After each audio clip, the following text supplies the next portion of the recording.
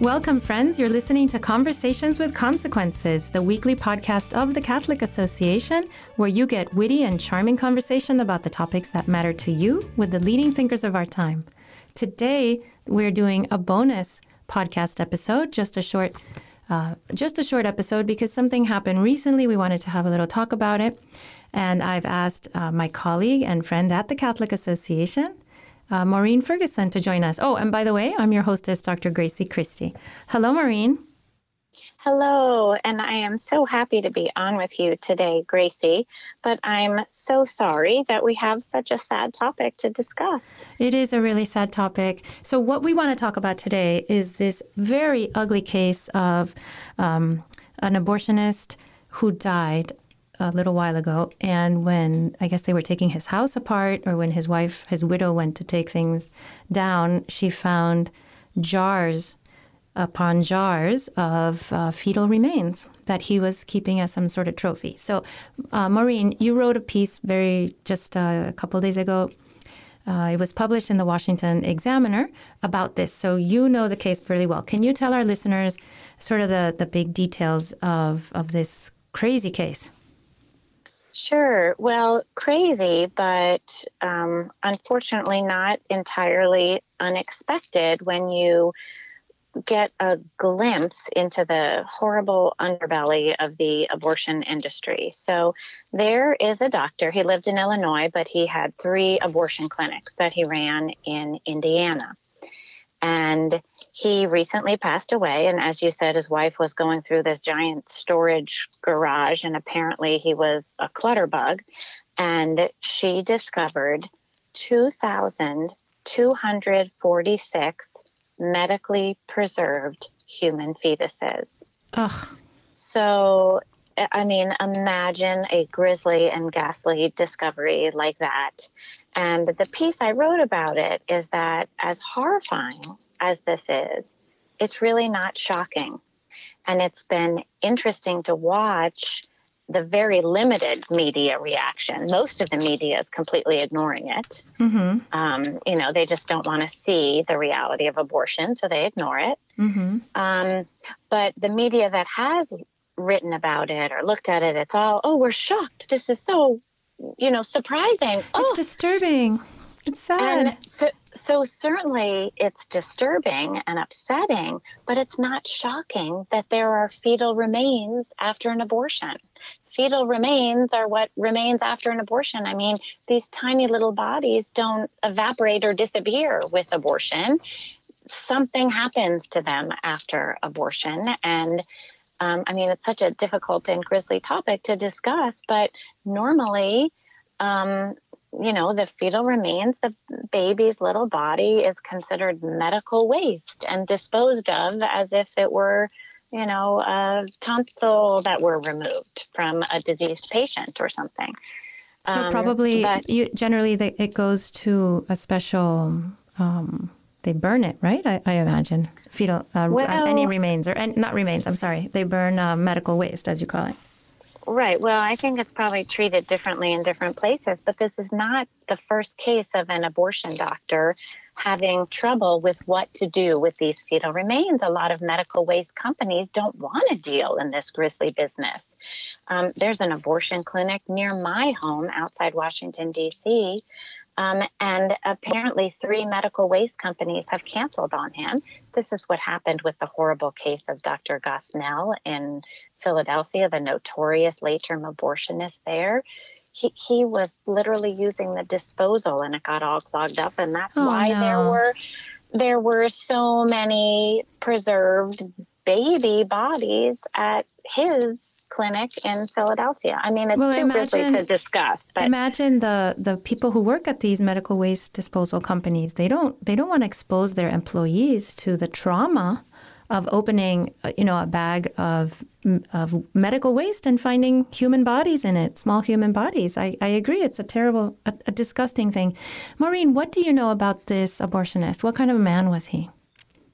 Well, apparently he was creepy, like a lot of late-term abortionists are really creepy men. I mean, the abortion industry does not tend to attract the the medical profession's best and brightest. I mean, true. they tend to go into a more respectable profession. So often you have these incompetent or creepy or, I mean, if you go to, I think it's called abortiondocs.com or abortionnegligence.com, there's a compilation of one abortion doctor after another accused of sexual assault or dirty, filthy conditions at abortion clinics. I mean, this is not a pretty business. From my perspective as a doctor, I would have to say that it's absolutely true anecdotally that men, generally these are men, who go into expressly the field of abortion, basically abortionists, those are the dregs of our profession. These are generally men that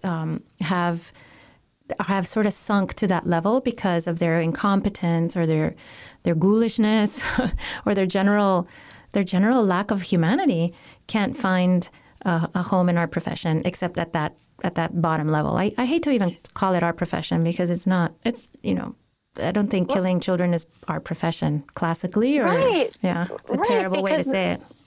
Right. Men and women go into the medical profession in most cases because they want to heal. They want to save lives. They don't go into the profession for such an ugly purpose. But I read a couple. I'm sorry. I read a couple things about this guy. I don't know if you researched or you came across these things in your research, but I read these things on Twitter. I think they must be true. That he was accused, or he did an abortion on a 10-year-old girl who was being abused by her uncle. And he didn't report it to the authorities. So the family, like her mother and father, I guess, brought her in for an abortion. Mm-hmm. He knew she was being abused at home by a family member. He did nothing about this. I also read that he had aborted 13-year-olds who were and did not report this, because any 13-year-old that gets an abortion is a victim of sexual abuse beforehand. Right. And often being sent right back into the same situation when it goes unreported. So it's almost enabling the abuse to continue in many cases. So I watched a press conference a couple days ago where a young woman who was a patient of Dr. Klopfer's, when she was 13 years old, she said she never would have undergone an abortion if she had a sense, the maturity to know so sad, what entailed. Oh, it was a heartbreak to watch her. And imagine, I mean, this doctor performed tens of thousands of abortions in Indiana. So there are tens of thousands of women in Indiana who are reading about this story. And this young woman at the press conference said, she's wondering, are one of those little babies' bodies hers? Aww. And she said, I would like DNA testing to be done because I would like a proper burial for my baby. That is just heartbreaking, Maureen. What a heartbreak. I mean, this is what our abortion culture has wrought. To imagine the suffering of these women, who so often have been pressured into it, or in the case of teenagers, brought in there without really knowing what's going on, as this young woman testified. But anyway, it's Maureen, just... when I read about this, I also had that same idea about these poor women who were reading this and knowing that probably there was a good chance that one of their babies was sitting in a jar, their baby's bodies was sitting in a jar, really just an ugly thought. But I also thought about the baby's fathers, because in our society and our culture, men are given no choice. A man has nothing to say over whether or not a woman aborts his baby. And I was just wondering how many broken-hearted men were watching this and saying, oh, no, that could be my child. One of those could be my children. It's an excellent point. There are tens of thousands of men in Indiana that are reading about this story as well and wondering the same thing. And, on the one hand, it's ironic, it's providential, I don't know what to call it. But, of course, Vice President Mike Pence was the governor of Indiana at the time that this doctor was operating his clinics there. And Governor Pence signed a bill requiring the respectful treatment of fetal remains. He was viciously ridiculed for signing this bill. I mean, I won't even repeat what people in the abortion lobby were saying about him signing this bill. Really kind of vulgar, crude stuff. But he had he saw the need for this, signed the bill. And, Planned Parenthood fought him on this all the way up to the Supreme Court. I'm sure they did. So let's remember what Planned Parenthood does. We know from these undercover videos that Planned Parenthood also preserves the body parts of aborted babies. Now, they don't store it in a garage. They are engaged in this ghoulish trafficking in baby body parts for the purpose of research on these baby body parts. And we heard the most horrific, callous discussions on these undercover recordings of Planned Parenthood officials talking about babies' hearts and livers. And so there was one video, Maureen, that made such an impression on me because it was a woman abortionist. I'm forgetting her name right now. Nucatola, maybe? There was she a was woman, one of them. A woman abortionist being interviewed surreptitiously by David Daleiden, and she was just to see a woman talking about crushing a baby's body above the liver and below the liver, and with a smile on her face and a glass of wine in her hand. I thought, this is Planned Parenthood. Planned Parenthood is the face of women hurting women. And babies. And when you hurt a woman's baby, you hurt a woman. And I just, it's fed to us. It's announced as the face of women's liberation. Planned Parenthood is here for you to liberate you. To me, they're vampires. Planned Parenthood is just a bunch of vampires. I was also just watching the press conference that the Attorney General in Indiana is holding because the fetal remains were found in Illinois because the doctor lived kind of just across the state line in Illinois. So now there's this crossing of state lines kind of negotiation between Illinois and Indiana about how to handle all of this. So Indiana has requested that all of these tiny babies be brought home to Indiana. And I was just reading his quote. He said, "We're going to bring our babies home and make sure they're treated with the proper dignity and respect deserved of anyone." Oh, that's so wonderful. That's lovely. What a heartbreak. I know. Okay, but talking about politicians, what about the politician who's running for president that you talked about in your piece? Tell us about him. So it's interesting the way that all of these presidential candidates are frequently asked about childhood deaths in school shootings with gun violence. The presidential candidates are rightly asked about what are their proposals to do about that. But of course, nobody ever asked them about the discovery of these small children, over 2,000 of them at this, it's really like a mass grave. Has been discovered. And so somebody finally asked the mayor of South Bend, Mayor Pete. I'm not going to attempt to pronounce his last name because I'll mess it up. Maureen, I wanted to ask you about him, but I'm afraid to say his name. I'm going to say it wrong. Well, okay, we'll call him Mayor Pete because in South Bend, I have a son who's studying at Notre Dame, and they all call him Mayor Pete. So we'll stick with that. But somebody finally asked Mayor Pete about this because this was happening right under his nose. And he was even involved in the back and forth because a pro-life pregnancy center was trying to open their doors right next to the clinic so that these suffering women pressured going into the abortion clinic might see that there are people out there who will support and love them and their baby. And give them true choice, right? Exactly. But Mayor Pete, of course, fought this. So he's very familiar with this issue. And when he was finally asked about it, he too, I'm so shocked. I mean, what did he think happened to these babies after the abortion? But anyway, so, he gave kind of a non-answer and said, I'll have to investigate this. Yeah, but I heard that interview too, and he immediately pivoted to say, well, women's reproductive health. This should not be politicized because it could hurt women's reproductive health. Right. And he even had the gall to pivot right back to that.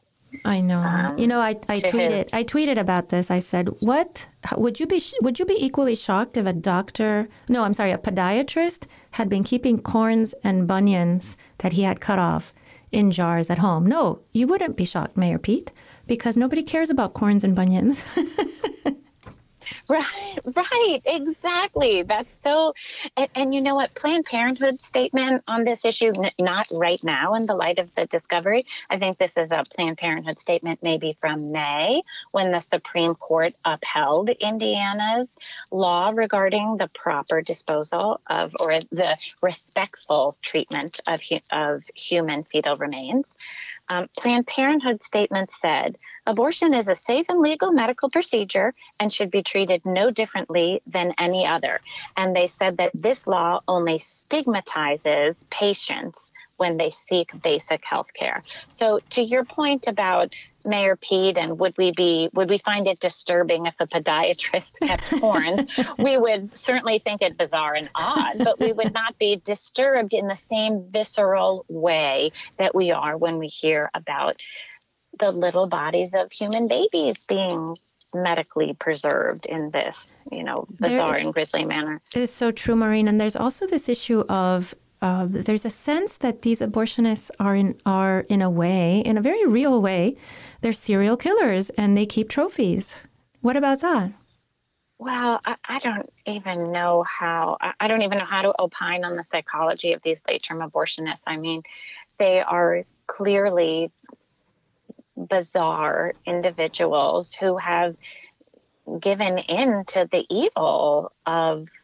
I don't even know how to. It's almost like they cross. It's almost like they cross into another state of being where you can see the most vulnerable and winning and tender face of humanity, and you can see it as, the target of your destruction, and live in that space for year upon year. That's really amazing.